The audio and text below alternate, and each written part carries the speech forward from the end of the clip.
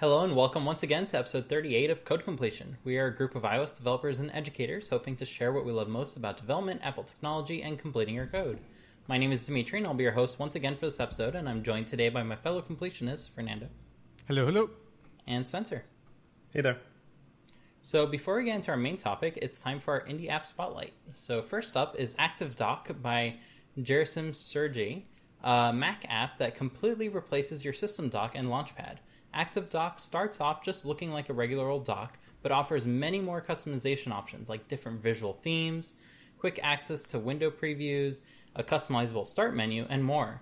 You can even hide certain apps from ever appearing, keeping your dock nice and tidy. ActiveDock costs $24.99 for a standard license or $59.99 for a lifetime license, so please support Gerasim by trying it out. Finally, we have Timing by Daniel Alm, a Mac app that can help you track your time easily. Timing shows you your entire day at a glance, highlighting which apps were active and what events you went to, making it easy to go back and allocate a block of time to a given project. Afterwards, you can go back and analyze the amount of time you spent on any given project, making it the perfect app to use for client work or just keeping track of where your time went. Timing has a free trial and starts at $8.40 per user per month, so please support Daniel by giving it a go.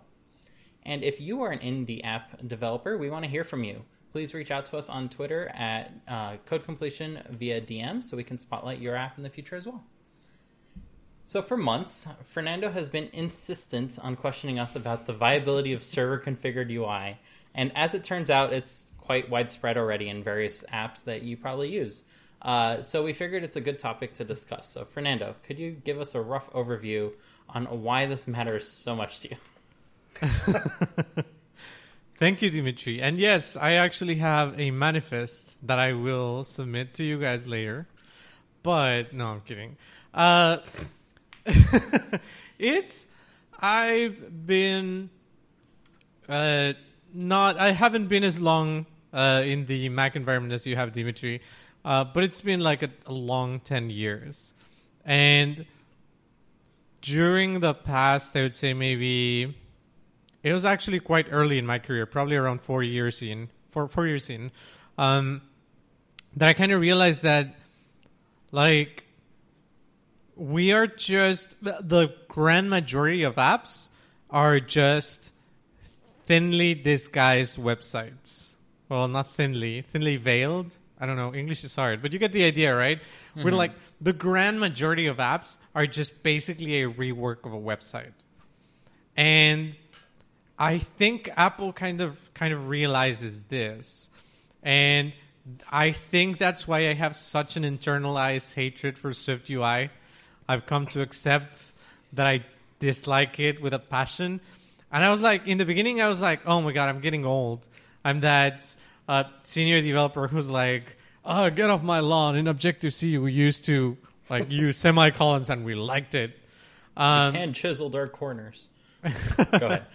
Yeah, no. But after some introspection, I realized that the reason I dislike Swift UI is that it feels like Apple painted itself in a corner because the constant need for control prevents Apple from building something that would be super useful for developers.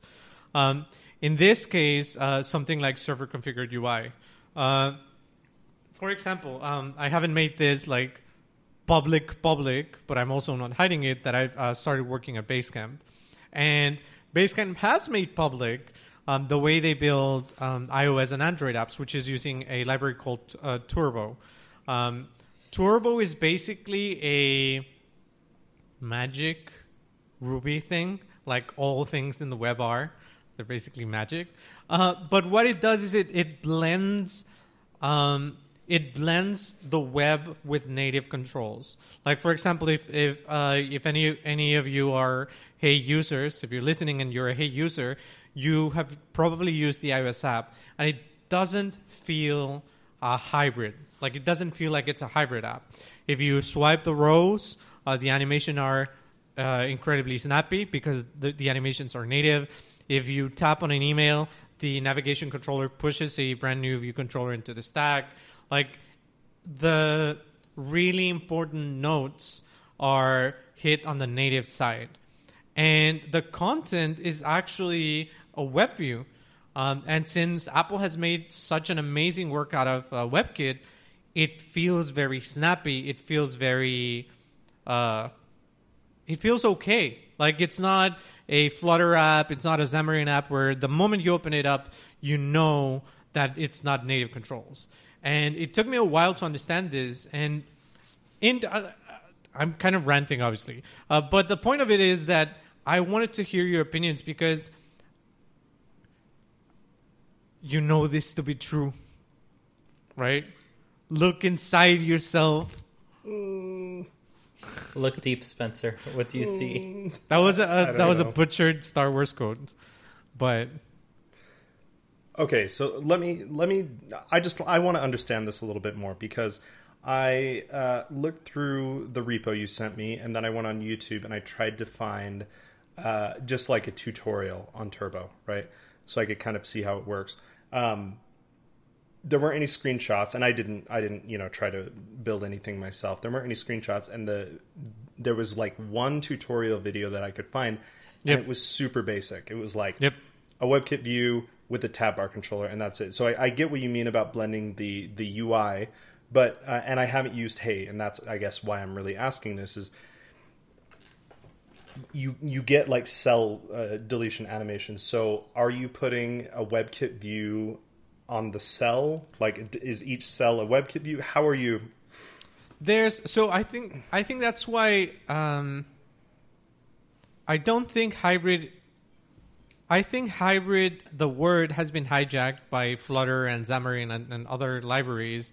When they're not hybrid, they're how can I say this?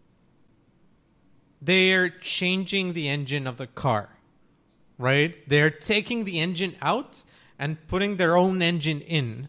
So the outside kind of seems like the same car, but you immediately, the moment you turn it on, you realize they changed the engine.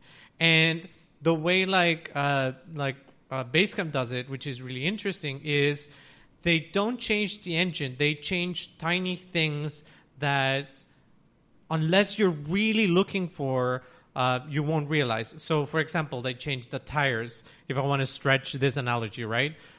It's likely that if you were a pro driver, you'd realize that, hey, maybe these tires are a little bit different than what I'm used to, but the engine is the same. What I'm getting at is that if, in the case of the cells, you would build the UI for the cells natively. You build that natively. So that is 100% native. You get everything, the animations, the UI. You build it with Swift UI, Objective-C, UIKit, whatever. It doesn't matter.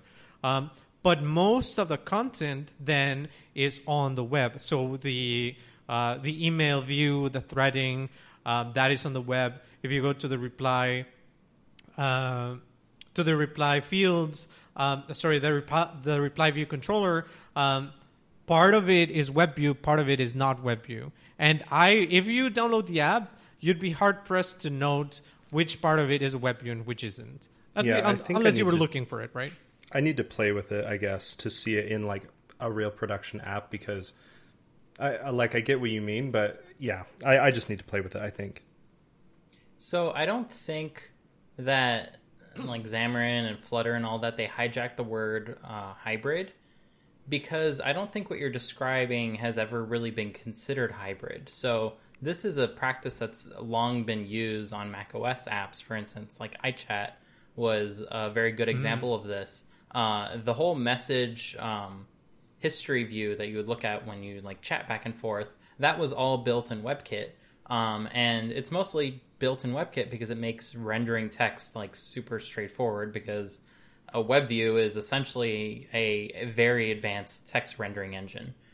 So anytime you have to lay out text with other things, you can choose to do that programmatically with like the fundamental building blocks, or you can choose to use web technologies to kind of build that out.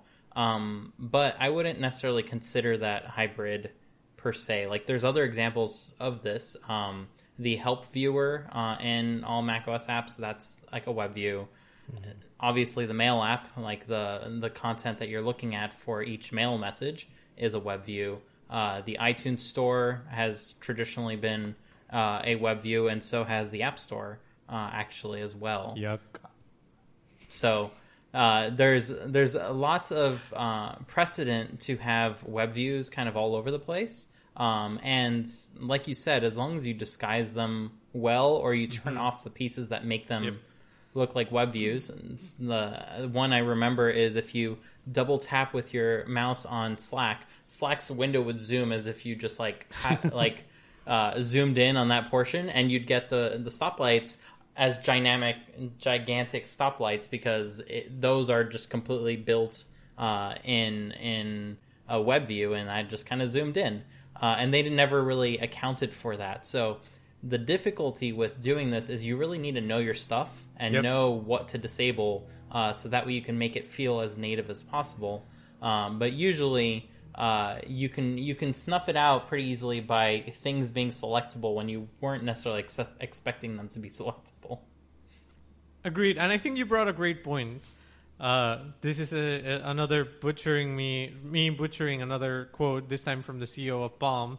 But the web guys aren't just going to come into native and figure it out, right? When you go into Xamarin and use of like Flutter and other types of frameworks, these are frameworks that I feel personally, and I may be completely wrong, but I feel that they were invented because, hey, we have a ton of people that know things from the web. What if we just do the Java thing and put their skills here? And that is bound to be a disaster in UI UX terms, because it's not native. Like, it loses all of the research and care that Apple puts into the frameworks. And the way that you were mentioning, I remember you mentioning that the Xcode documentation was also a web view.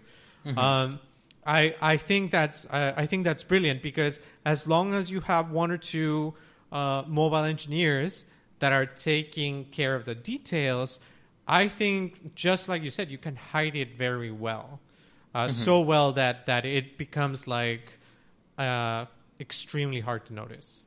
Yeah, don't make it possible to drag and drop an HTML file on top of your web view and then it suddenly swaps out and loads that HTML file, which is always a funny bug to try out with apps that don't necessarily take the extra care to implement every delegate method to prevent this sort of thing. But it certainly does become possible with a lot of these situations. Another one is right-clicking and being able to inspect element. Or to go to Safari and go to the debug menu, and all of a sudden another app is listed there just inconspicuously, and then you can go ahead and change everything that you want there. So it definitely takes a lot of care. At the same time, I think you mentioned Xamarin. I think Xamarin is not necessarily a web technology, but it was so that way people who know C# can go ahead and use the iOS technologies. But that it does fall under the hybrid model, where hybrid more means being able to write once and run everywhere in terms of like where the code ends up. But it does get translated to UIKit and stuff under the hood, just like Java, for all its strengths and weaknesses, did get translated to the native UIs on various platforms. It's just they decided to stick with like a human interface toolbox, which was built 20 years ago, and they never updated it. And that's why it started to show its age. But that's not saying that that's wrong. But I think it does digress quite a bit from where we started, and that is to have content that we are putting on the server, and that's kind of dictating what the app is going to show.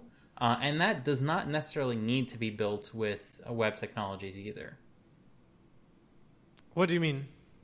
So, for instance, on an app that I worked on, which you're never going to find anywhere because it's very specific to the film industry, we had a section of the app where we wanted to configure on a per-user basis how they would see content be organized.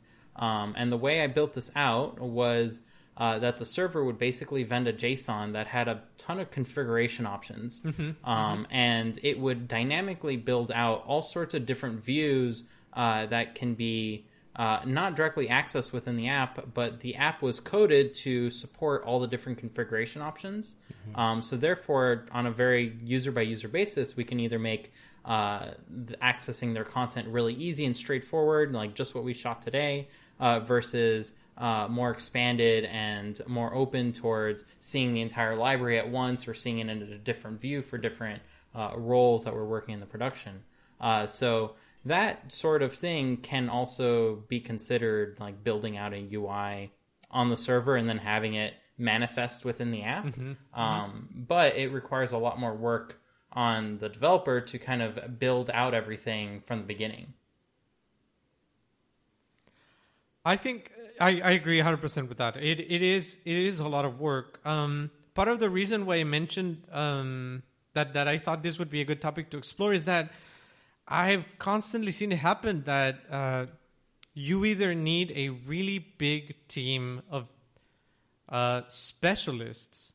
Like I used to work at a company called Golden Frog, and we did VPNs, and we did iOS, Android, macOS, Windows, basically covered all four of the great like big operating systems, and we had specialists for each one.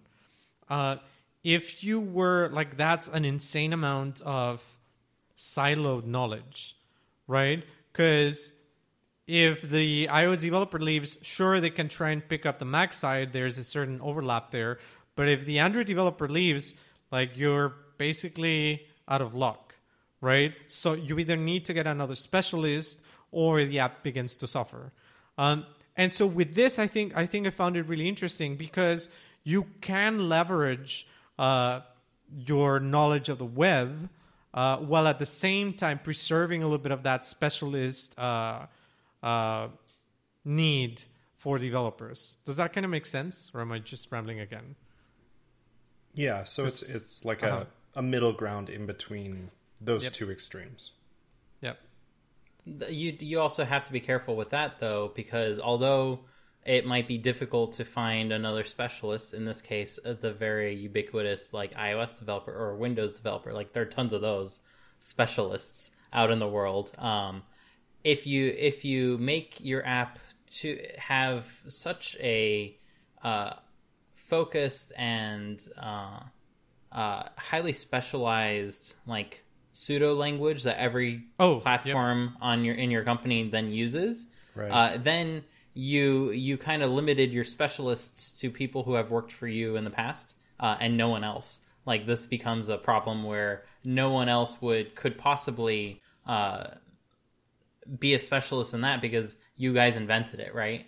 Yep. So that is something that is also like a problem on the other side of the coin, where you're trying to strike that balance of, do we either have code that will anyone in the company can go ahead and start making modifications to the iOS app without necessarily being an iOS engineer, or do we end up having the opposite situation where we can bring on any iOS engineer to kind of continue working on the app, but they will be useless when it comes to updating the Windows side? It's hard for sure. You said that there were many iOS developers, and I've been having again. I'm sorry that you guys feel my rants and my existential crises. But I've been feeling, it's an interesting feeling to know that mobile is not, especially iOS, we're not the main characters in general.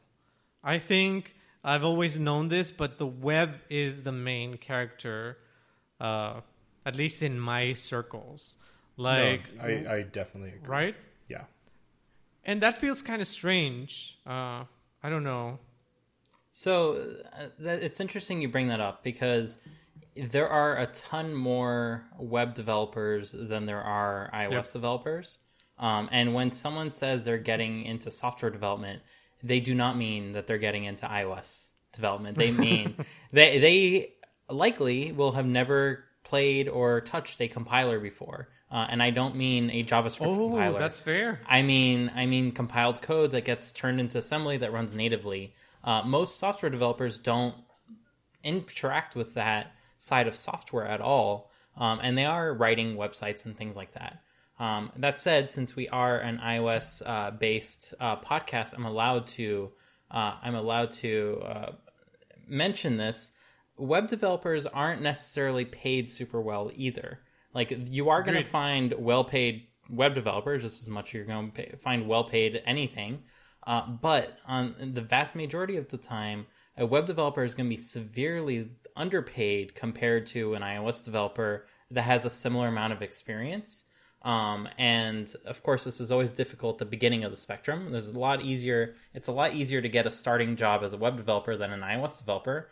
But once you do get that certain amount of experience, you can make a lot more money either in contract work or in salary than you can as a web developer for a similar amount of experience doing something. So although the world around us is web developers, if you do have a specialized ability, like making iOS apps, designing apps, working on nitty-gritty, like graphics apps, things like that, the more specialized you are, the more valuable you are, especially when you do have experience.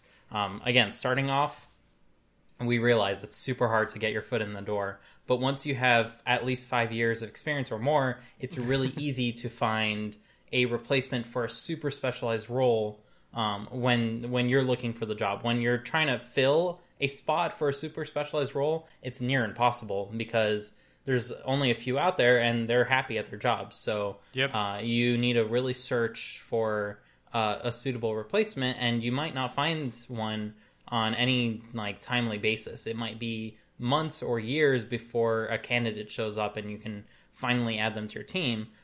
So that is definitely worth mentioning, since you brought that up, Fernando, that the world around seems like it's all web.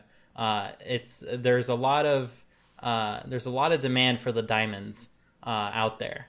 I'm not saying we're diamonds or anything, but but I think you're totally right.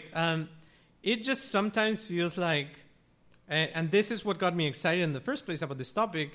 It just feels like for a long part of my career, all I've been doing is websites in app form. Oh, just hit this API, consume it, display it on the screen, do some fancy things, open up the camera, blah, blah, blah. And that's of course, partly my fault, because I have not been looking for demanding core ML jobs or things that really push the boundaries of the phone. But at the same time, it's I wish Apple would do something to make this easier on me instead of building another Swift UI, another framework that's basically the same thing, it's just a little bit better than a table view. Yeah, I definitely get this sentiment. At the same time, I feel like for a lot of people, including myself, I would much rather use my banking app as an app, right? Or whatever it is, even if it is just basically a native front end, right? I think there's definitely value for that, and not everyone is working on, some crazy app that is leveraging hardware per se, but having even, what you guys have as opposed to, like you were saying, the very non-native looking apps. It looks like an Android app, like Gmail or something. There's definitely something to that, and I think there's value there, just because it's not complex or using Core ML or whatever. I value those apps much more than having to go to Safari, bookmark it, or type in the URL every time. Oh, so great. You know what I mean? I get your sentiment, but also there's, I think, any app is going to be better than going on a website. For me, on a phone, right?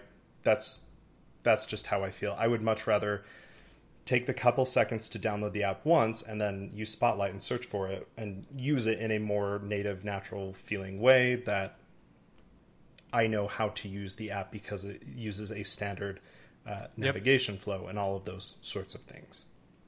I agree 100% with you. It's not that I think if I could rephrase, it would be I am not in the web apps should be the only apps camp, which would be crazy. I don't know why Jobs said that when he did. Thank God they turned it around. It's more like I don't know. I think I need to do a little bit more introspection. I just wish. Let me phrase it like this: the web is so innovative and so open that everyone is doing their own thing. Python, Ruby. There's a ton of languages, ton of different things happening. There's a JavaScript framework every week, and that sucks. Okay, right? Exactly. That's my point. It sucks. It's changing all the time, and that's what sucks about it. Whereas here, it's consistent, and I like consistency. But whereas on this side, nothing ever changes. Like as much as I understand that Swift UI is a move forward because it is much more functional, more reactive, it's still the same deal. I still need to write my code in such a way that I need to take care of every single screen, like almost by hand, right? You need to take care of those details. Whereas on the web, it's like you can build it a responsive layout, and that's it. I mean, maybe that's my ignorance speaking. I will retract that. I get what you mean. I get what you're going for. But right, Yeah. Dimi? So I think there's a lot to unpack there. Thank you. Yes. On the web, it might seem like, oh, you wrote your website, therefore you're done. Like everyone can now access it. But if you consider on a small screen device, is it easier to use the frameworks that Apple provides to build out a UI that does what you need it to do and does it well? Or is it easier to, from scratch, rebuild that with web technologies and get at the same point? And which ultimately is cheaper, paying an iOS engineer to do the iOS route natively and use basically all of Apple's stock like framework views and things like that to quickly build out an app?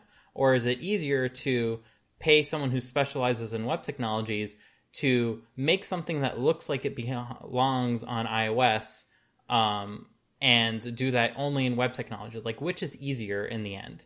I don't think it's necessarily easier to build an iOS app, even if it's like a web app or a website Agreed. in an app I kind agree. of thing. I think it's easier to do that using Apple's frameworks for the most part than it is to kind of do that with native HTML and JavaScript and end up with a subpar experience because of that. Like, it's never going to match up. And as you said, Fernando, like the web apps that Steve Jobs tried to push for, Apple came out with a framework to make it possible to make something that looked like an iOS app.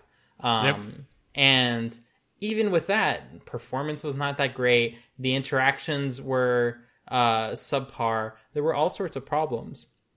And I think the real value for us as iOS developers is Apple does make a ton of technologies ready for us to just go ahead and use. And that has always been the pull of Cocoa. Like back in the 80s and 90s, Apple had videos that they would show where they put one Cocoa engineer in front of a computer, and on the other side of the desk they put an IBM engineer there. The IBM engineer needed to build something from scratch using C++, and the Cocoa engineer within the same amount of time had a fully functional app, just because all the tools were there to go ahead and do that. It was an app toolbox in a way. So I think that is the core appeal to doing something as on a native platform. That said, it is possible on the web. Like every week there's a new framework of someone doing something interesting. It is possible to do that natively as well. It's just way harder. Like that's the reason why we don't see it. Agreed. But, I agree. For example, Letterpress, which was an app that you can go ahead and play with words, I remember it. was completely built with OpenGL instead of using UIKit. You could not tell the difference. Like, it was done well. It was rebuilt from scratch to do it that way. And as a result of that, there were many very fluid animations that were impossible to do in UIKit that were just available for free with the engine that the developer built for themselves. And that takes skill to be able to do, just like building out a new JavaScript library takes skill. It doesn't. And I would go ahead and say that because of that, on native platforms, people are a lot less ready to just share that out in the open. They want to keep that proprietary because they put a ton of work into it. So Yep. they want to keep those jewels close because it allows them to build something similar in the future. Whereas the web is like very much an environment of sharing. Like, oh look, I made a half put together thing. Version 1 will have so many features, and they put it out there, and it never gets to that point. And that's why there are so many different frameworks. Agreed. And even if you don't want to share in the web, sometimes you have to. Like, It's all open anyways. Right. Like people will figure it out. But right click, inspect element. and yeah, one and of step course away. They've tried to like minify the code and do a bunch of things with JavaScript and things like that. But in the end, the web is meant to be open, so you can inspect. Whereas on iOS, it's really, really complicated. Even if I go and start reverse engineering somebody else's code, it's really complex. You don't get it like you would with the HTML. So I agree with that. I agree. All I'm saying is that it kind of feels to me, with everything that's been happening with Apple, all of the negativity that's been associated with it for the past 10 years. No, I'm kidding. 6 months, I would say, maybe since the Epic thing, probably a little bit earlier. I wish they would cede a little bit of control. Maybe it's just me again with my just my wild imagination, but it's been feeling like Apple used to want to have control because they understood that it was an advantage, and they were running away from what happened during the Clone Wars. They wanted to own everything. Whereas nowadays, it just feels like they're just petrified of losing control, losing a tiny bit of control in exchange for innovation on the developer end. Again, maybe it's just me, but it feels like, no, these are our frameworks. You don't get to do anything outside of those frameworks. Where I don't know. I don't think it's on the framework side. I think it's on the business side. There's very little control that Apple willingly turns the vice on when it comes to what technologies you are using to build the app if the end product is something that works well.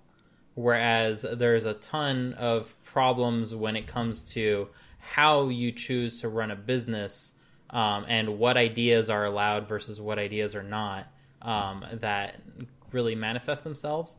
But within that same sandbox, I think if you use UIKit or you implement everything from scratch, Apple will not have anything meaningful to say in that regard, as long as you choose to do something that is considered okay from their business point of view. Like if you don't try to make a certain kind of app, they're never going to care how you built it, as long as it ends up as machine instructions. That's what they care about. It doesn't matter if it started off as UIKit, SwiftUI, something custom, or something that's out there already. Well, is that true? I would say so. Because I think you're right. But as you were talking, I was thinking, well, could you, would it be beneficial for the ecosystem if you could build apps using Ruby? You can. There's nothing preventing you from doing that. Assuming someone made something in Ruby that allows you to write in Ruby. But if it gets compiled, then it doesn't matter what language you're starting with. That's right. Yeah, and that's what gives me pause. If you're including Ruby files in your app and then they get interpreted, that's a different problem. But if you are compiling your Ruby code via transcriber of sorts, then there's no checks that Apple is doing to make sure that Agreed. That is allowed versus that is not allowed. I agree with that. Interesting conversation. This is a good podcast. I think kind of shifting gears a little bit, but going back to native versus non-native, something like Flutter or whatever, there have been, and it's been a while since I looked at this, and it's been a while since it happened, but there have been a couple of companies that have been doing cross-platform development, namely the two I can think of are like Dropbox and Airbnb, where their apps were non-native or, you know, using something like, I don't know if they were using Xamarin or something, but they both have, or at least Dropbox has a blog post basically explaining why they chose to, you know, scrap their non-native app and instead split it out into an actual native iOS and Android app, respectively. So I think we're kind of in this situation, we as in kind of the developer community in general, where we have all these choices, and some people are you know, I get why people want to do the cross-platform thing and potentially save money, but I think ultimately Dropbox's whole thing was it actually cost them more money in the long run, right?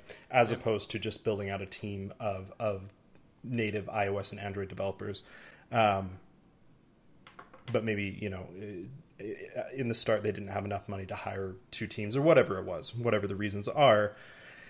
I think this Turbo is kind of this interesting middle ground where, you know, I'm not a web developer, so I'm not really sure how much I could play with it. But I will look at Hey and everything and kind of check that out. But figuring out that, you know, I think it all comes down to money for most people. I don't know what the answer is. But it's interesting that there's now this kind of third proposal of how do we develop our apps. And also there is a framework that Apple ships that does exactly this, and it's TVML for tvOS. So if you use TVML, you describe what your app has in terms of content, and then it will build out a like very, very native feeling. In fact, more native than every native Apple TV app that you probably use on a daily basis. Environment, so that way you can go ahead and show your content. So it was made so a TV provider or a content provider can go ahead and very quickly build out something using web technologies, for instance, and end up with a very native UI, because ultimately it's building out UIKit views under the hood and just translating this over. But it's JavaScript. It is JavaScript, and it's not HTML, it's TVML.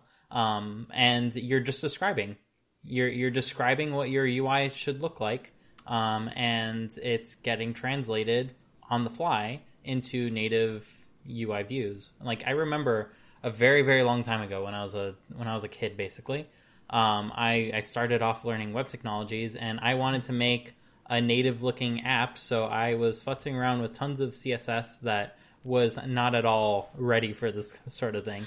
But to re-implement the pin strips that were in macOS, for instance, the tab bars, the buttons, and make it look native. And I envisioned, it would be super cool to, like, you write HTML, you type table in HTML, and it actually generates an NS table view. Right, that makes sense. And just like directly translate the HTML with no CSS or anything into like real controls and the like. But then it was just easier to just do that in Interface Builder, and you can just drag everything in. You don't have to write any HTML.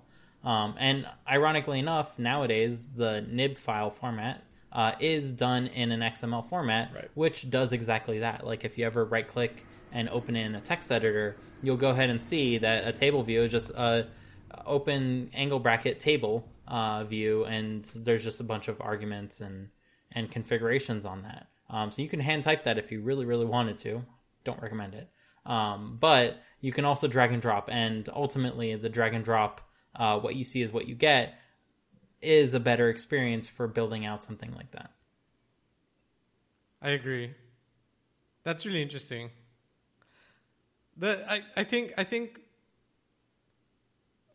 the question that really pushed me over the edge was, if I were to have a web company, like whatever web company, think of Basecamp, right? But Basecamp is already successful. If I wanted to have something that I have a small product, my team is maybe one or two people, and I'm building on the web, going to iOS is a huge endeavor,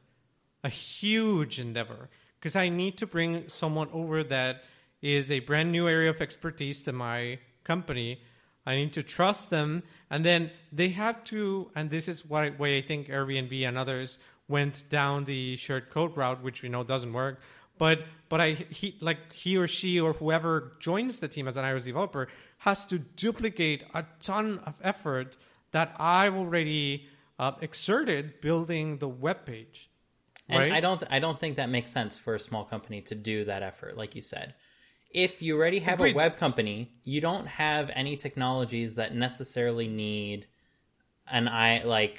that need the technologies that are not available to a web view, right? You can build your responsive UI, and that will most likely be more than enough. Like, there's no shame in having a very good website that works on a small screen and does what it needs to do without needing an app. Like, it doesn't need to be on the App Store for marketing purposes. The App Store is a horrible place to put stuff for marketing purposes. But that's what everyone is doing, to be honest. That's why we ended up with so many website apps, is because people were using it as a place for marketing. And that's why the App Store is what it is today. Even though, like, it's the only, unfortunately, way to get apps that do require some sort of native implementation. An excellent example of this is Figma is completely web-based. Figma is, the MVP of Figma is dead simple to write in iOS native code, but is a nightmare to get the technology to a place where it's MVP for the web. So that is kind of like the opposite end of the spectrum, where it's something is super easy to do natively, but super complicated to do in something that would work in various web browsers across the whole spectrum. But that's what they chose to invest in, and therefore it works on everything now. But if you were starting with something web first, there's no need to kind of make an iOS app that just mirrors everything. There's in fact no point unless you're adding significant benefit to doing so. Maybe you're giving a much better experience on the iOS side than on the web side, then it's worth it. But if you're not, then there's no point mirroring that effort, I would say. So I disagree with that. Unless you have tons of money, I mean, then it's worth it. But no, of course. If you have a ton of money, like a lot of opportunities like suddenly open up. So, but no, I kind of disagree. And Spencer already mentioned this, and I felt the same way. Like, if my bank has an app, I would much rather just download the app. Well, because you know their website sucks. Okay. Their website is not a mobile responsive website. Even if it were responsive, like going to Safari or looking for the bookmark or things like that, it's just easier to open an app. Like Spencer said, Spotlight, boom, I'm in the app, right? Yeah. It's very convenient. No, it is. Like, for it's sure. super convenient. So that's one thing, which I think that should be enough. But one thing that I think is super essential that the web cannot do are notifications. You cannot post a notification unless you're native. Like, that's not true. Is that not true? That's not true. Even on iOS? In fact, have you not seen every website go ahead and say, "Can we send you notifications?" Yeah. So I think on iOS that works on as iOS. well? I believe if you save it to your home screen, you do get additional functionality that's available to you. I don't think that's true. Interesting. Okay, so that might be wrong on iOS side, but on macOS, like, I've seen it. You can always send your user an email. It's the same thing. It's push no, notifications everywhere they look. No, that's not even In close. fact, don't send push notifications. They're annoying. Like, Apple, are you problem listening? solved. Don't send me notifications about the arcade. I'm not no. Stop trying to make the arcade happen. So it's not going to happen. Again, if you have something that needs functionality that's only available in the app, then sure, you need an app. But the vast majority of cases don't. And especially all these websites in an apps, they don't need for like most intents and purposes to have something there that is just a copy of what their website could have been. Like, they could have just built a good responsive website and they get all sorts of platforms. It's not the best that it could be, but you can make it pretty decent with minimal effort, and just basically hiring someone who cares. And that's what it comes down to most of the time. is having someone who cares about it working versus someone who just wants to get it done and move on to the next feature point that needs implementation. Okay, so what if you have all of those apps that are basically just a website and an app, and you just up the quality a little bit and use Turbo? Because that, I think, would be an absolute perfect, like, probably wouldn't need much. I mean, you'd still need someone to implement it, so there's that. You're still paying someone, but it would be a lot cheaper than a native iOS app, right? Like, give me some tab bars, give me a normal table view. So I am now in this. What, this has been 40 minutes or so. I am coming around to the idea. I get that. Yes. Okay. Let me be clear. I don't think that should be, and you probably don't think this as well. I don't think it should be the be-all, end-all solution for every app.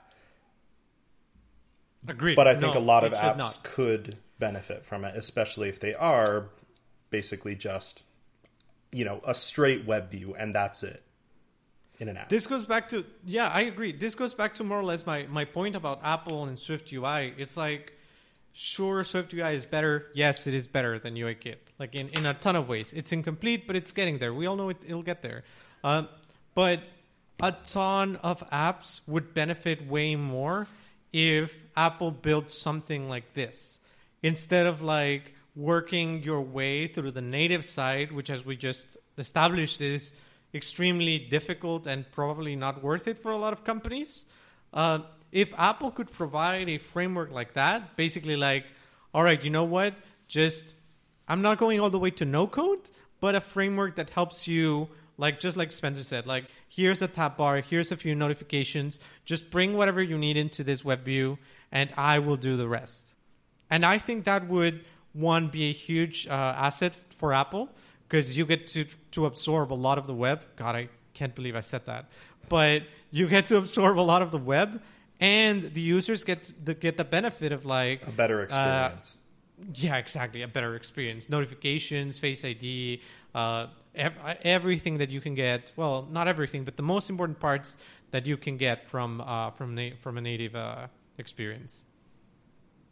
I have to disagree with that, because the one, they do provide that. It's called WK WebView, and that's basically all you need. But you point it to the server, and it does the rest.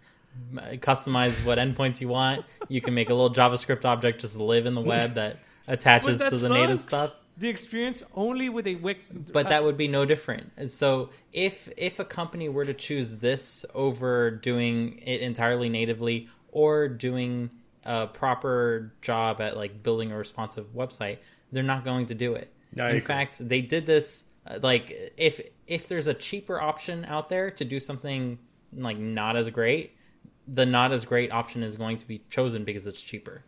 And that, like, goes all the way down. For most people, I would say, yeah. For most companies, not people. People sorry. care Yes. for the most point, but when there's a that's bottom the line point. involved.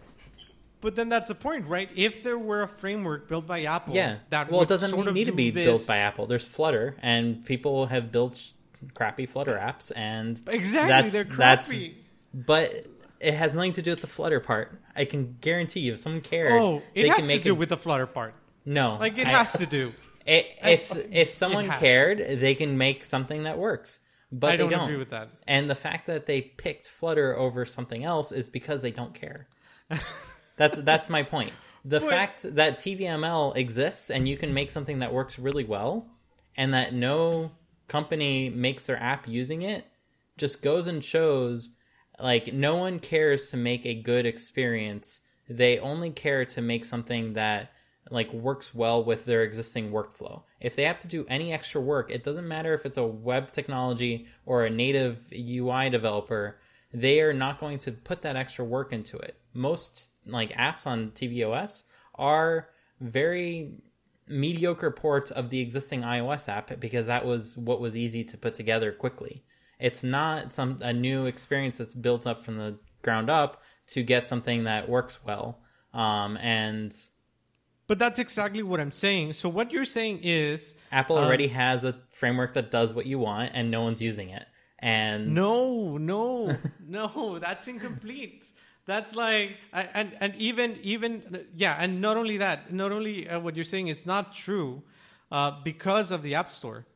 You can't just load a WK WebView into an app and submit it to the App Store. You'll get rejected immediately. It has to provide value. Yeah, of course. But if your WebView points to something and it provides value and you can't escape it, then you're good. Like, you'll be rejected, and if you don't, you will not be. That is. I can guarantee you, there are so many apps that are just the fact that there are so view. many apps. The fact that there are so many apps doesn't mean that you would or wouldn't get rejected. That's part of the whole Epic Saga thing, right?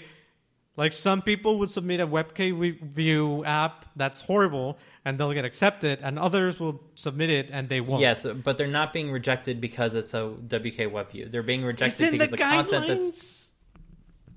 Yeah, it's in the guidelines that they don't want that, but they're not going to reject you for doing it if you put the care into making something work. That said, if your app is not providing anything extra than having a website, there's no point in it existing, honestly. Like, you wasted money re-implementing it from scratch if you're not providing a better experience than what the website could have provided. So that goes back to the point. Let Apple give us a framework so we can provide a better experience. Okay, so what would that framework look like from your point of view? More, I don't know. That's why they get paid the big bucks. I wrote a web app, right? And it works responsively. Mm-hmm. And I want to add push notifications. What does this hypothetical technology that Apple needs to provide, what is it going to do differently than just being a web view that's showing my responsive website? That makes sense? Am I going to need to do extra work to show more native controls on the screen? Because I can guarantee you that's not happening. So I disagree with that premise. But let's assume it is true that, I will not lift a finger to go a little bit more native. I disagree with that, but let's take that for granted. This goes back to what you were trying to do 20 years ago with the HTML table and the NS table, right? There's got to be a way for Apple to... I was playing around. I was not making anything serious to No, but that's the point. If you had a ton of money, you could be doing something serious in such a way that maybe you can nativize a lot of the elements in your responsive web view if they're built in a certain way, right? And Apple doesn't want that because they lose control. That's the whole point of this argument. I feel that if Apple were to lose a little bit of control, they would gain a lot and the users would gain a lot because the quality of the apps would go up and the avenue into iOS development would be way easier, way easier, right? To answer your question specifically, if Apple would magically turn an HTML table view into a UI table view, that's what I would want the framework to do in some way, shape, or form. Okay. You bring up the fact that there's like native controls on a case-by-case basis.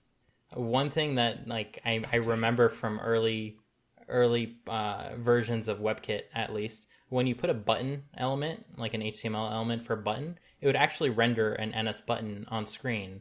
I remember at that point in time. Now, that wasn't customizable with CSS, so it no longer does this. Thank you, the web. You've ruined something that we had that was good. No, I'm just kidding.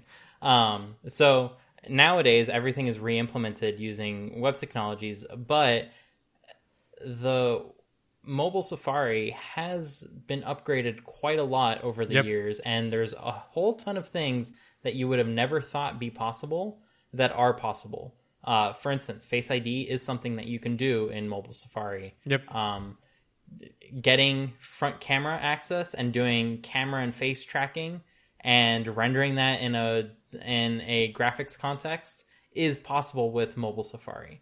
So nowadays, I think the answer to your question is just build it for the web, and you can access all sorts of APIs that would have otherwise just been very specific towards needing to have written an app, but you have access to directly within that web context. And again, if you want it in Spotlight, you would just save that to your home screen, and there you would have it, and it's unhindered by Apple's restrictions at that point. Except you can for notifications. Except for notifications, but and we people all like no one Spencer wants and myself. notifications.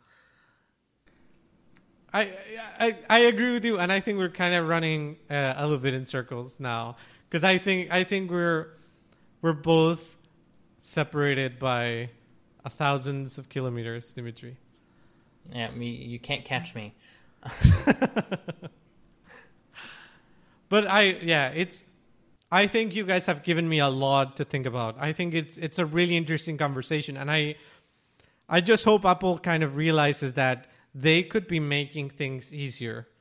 iOS development is, like, unfortunately, like you said, like, it has quite a ramp up time. You need like 2 or 3 years before you can even start looking for a job. And I wish they would help with that. If in my dreams, a junior developer is a Ruby or a JavaScript developer that wants to get into iOS, and they can do it within a month. And after a while, they're like, I wish I could optimize or customize this a little bit more. And so they start learning Swift. I guess that's where I would hope Apple would go, instead of making frameworks that are more and more complicated and require more and more ramp-up time. But that's just me. Maybe I'm just jaded, but I feel like when Apple came out with Swift, that's what happened. That's when we got the sudden influx of tons of web developers that suddenly were able to understand the SDKs to make native apps, and were not scared away by scare brackets anymore. That's when we got a ton of people that joined into the iOS developer ranks, was because of Swift coming out, at least to a certain extent. So if you're an existing developer and you are picking up Swift, I think it's pretty easy to get very far, because you already know how to think like a developer at that point. If you're starting from scratch and then getting directly into iOS development, yes, it's going to be rough. But going into web development is going to be just as rough, because everything changes every 2 months anyways. So it's like, did I learn the right thing? Everyone's doing something different now. Like, it's impossible to follow. But that's my point of view from being away from it for 20 years. This week's episode of Code Completion is brought to you by Sticky Widgets. Sticky Widgets is the absolute easiest way to put a sticky note on your home screen and edit it quickly. It's so easy, you never need to open the app itself. Add a sticky widget to your home screen through the iOS home screen editor and tap on it to edit. That's about it. Of course, there's tons of customization options as well. Font, color, text size, alignment, all conveniently located in the system's edit widget interface. And add as many widgets as you'd like, or put them in a smart stack. Sticky widgets are digital sticky notes for your phone. Use them however you'd like. Here's a pro tip for our fellow code completionists. Need a quick shopping list, but it's hard to access your phone while wearing a mask? Just put a widget in the Today view and swipe over from the lock screen. It couldn't be easier. Sticky Widgets is a free download on the App Store, and additional font and color options are available for a one-time in-app purchase. Thank you so much to Sticky Widgets for sponsoring Code Completion. Check out Sticky Widgets on the iOS App Store today.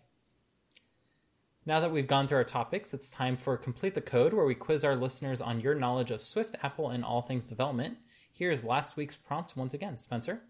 So, from last week, we have a file-based question for you.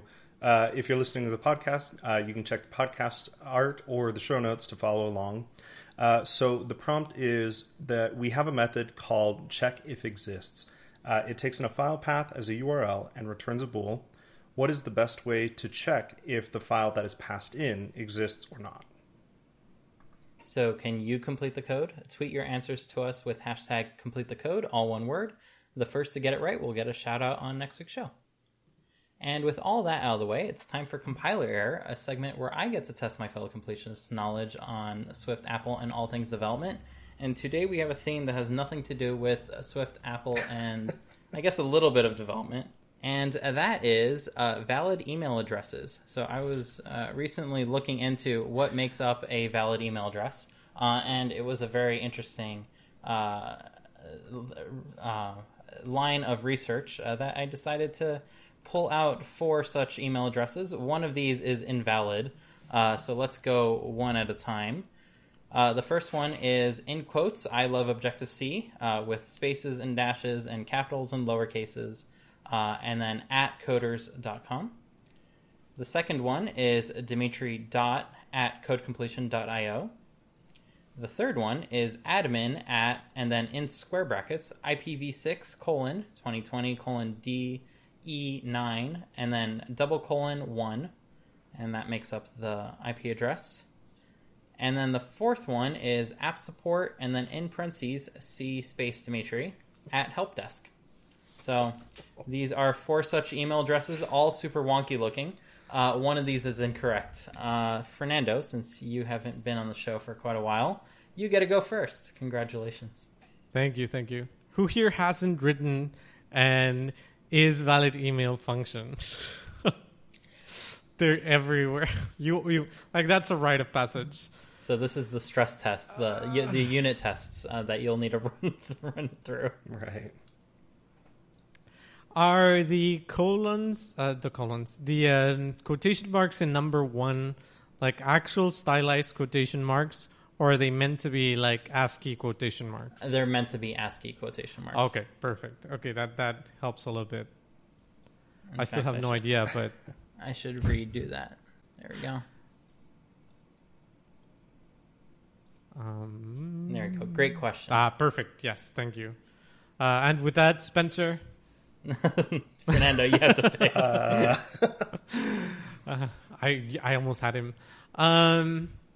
I don't think number 2 is valid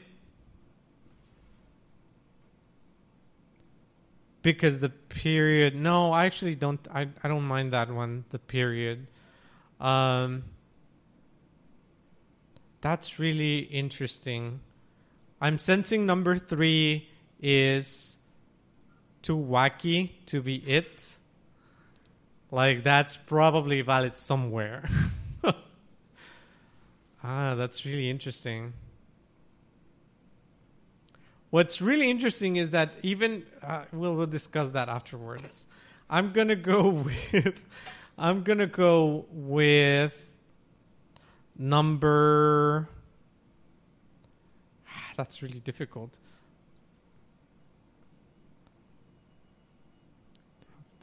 There should be. You can.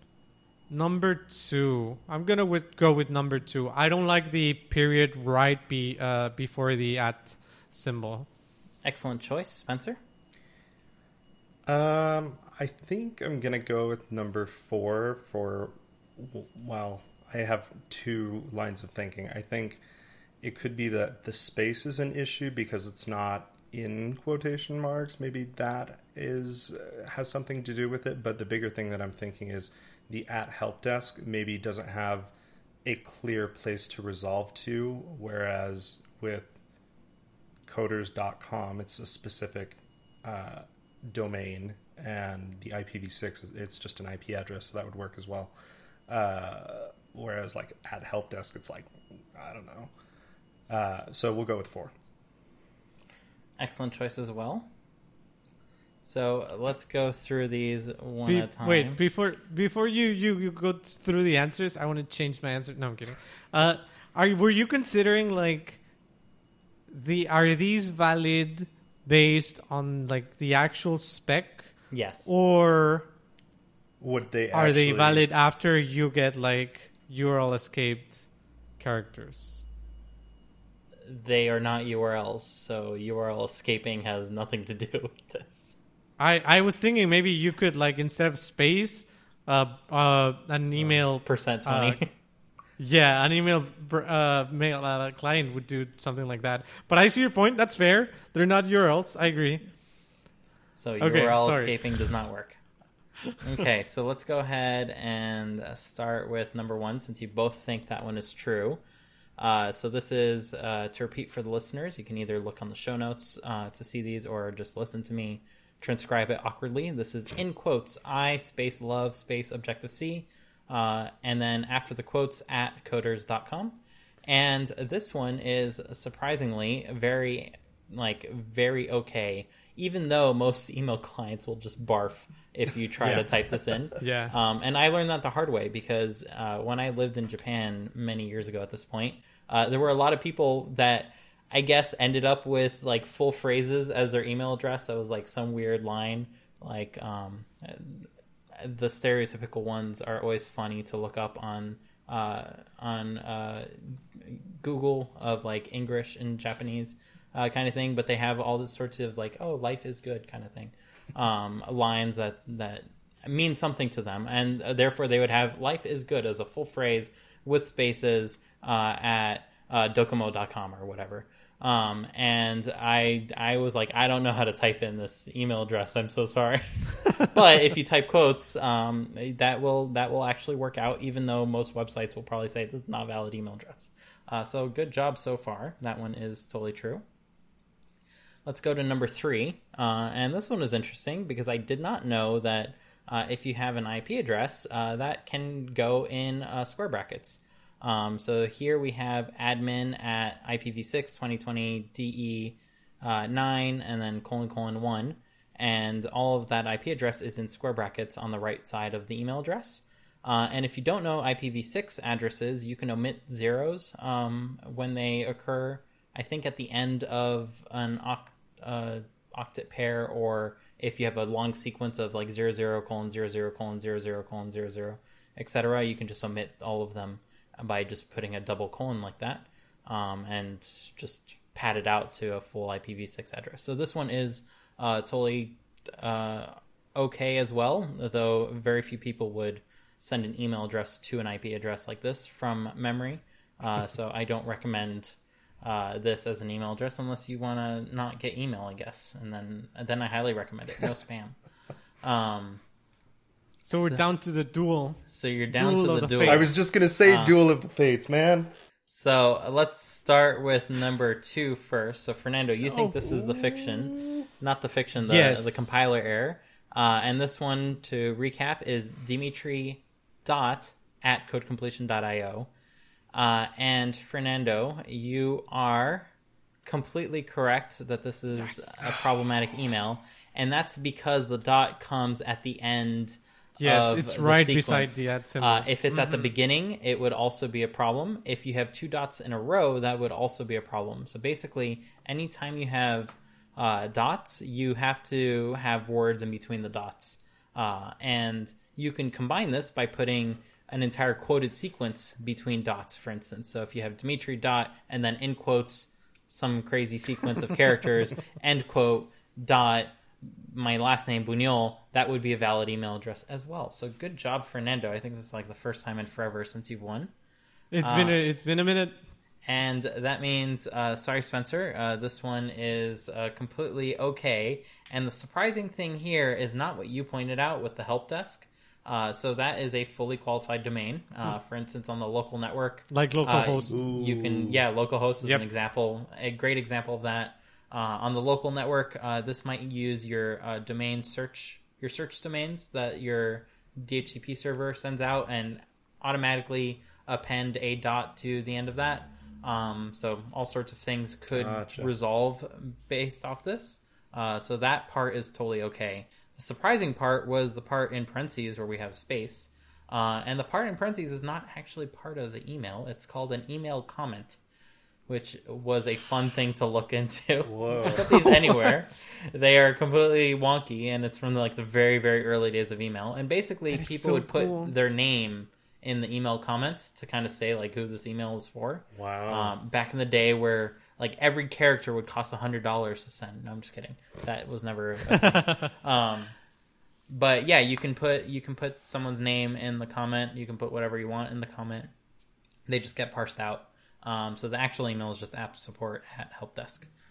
So sorry, Spencer, but hopefully you learned about how to make better emails. Yeah, that was a good one. Email validation.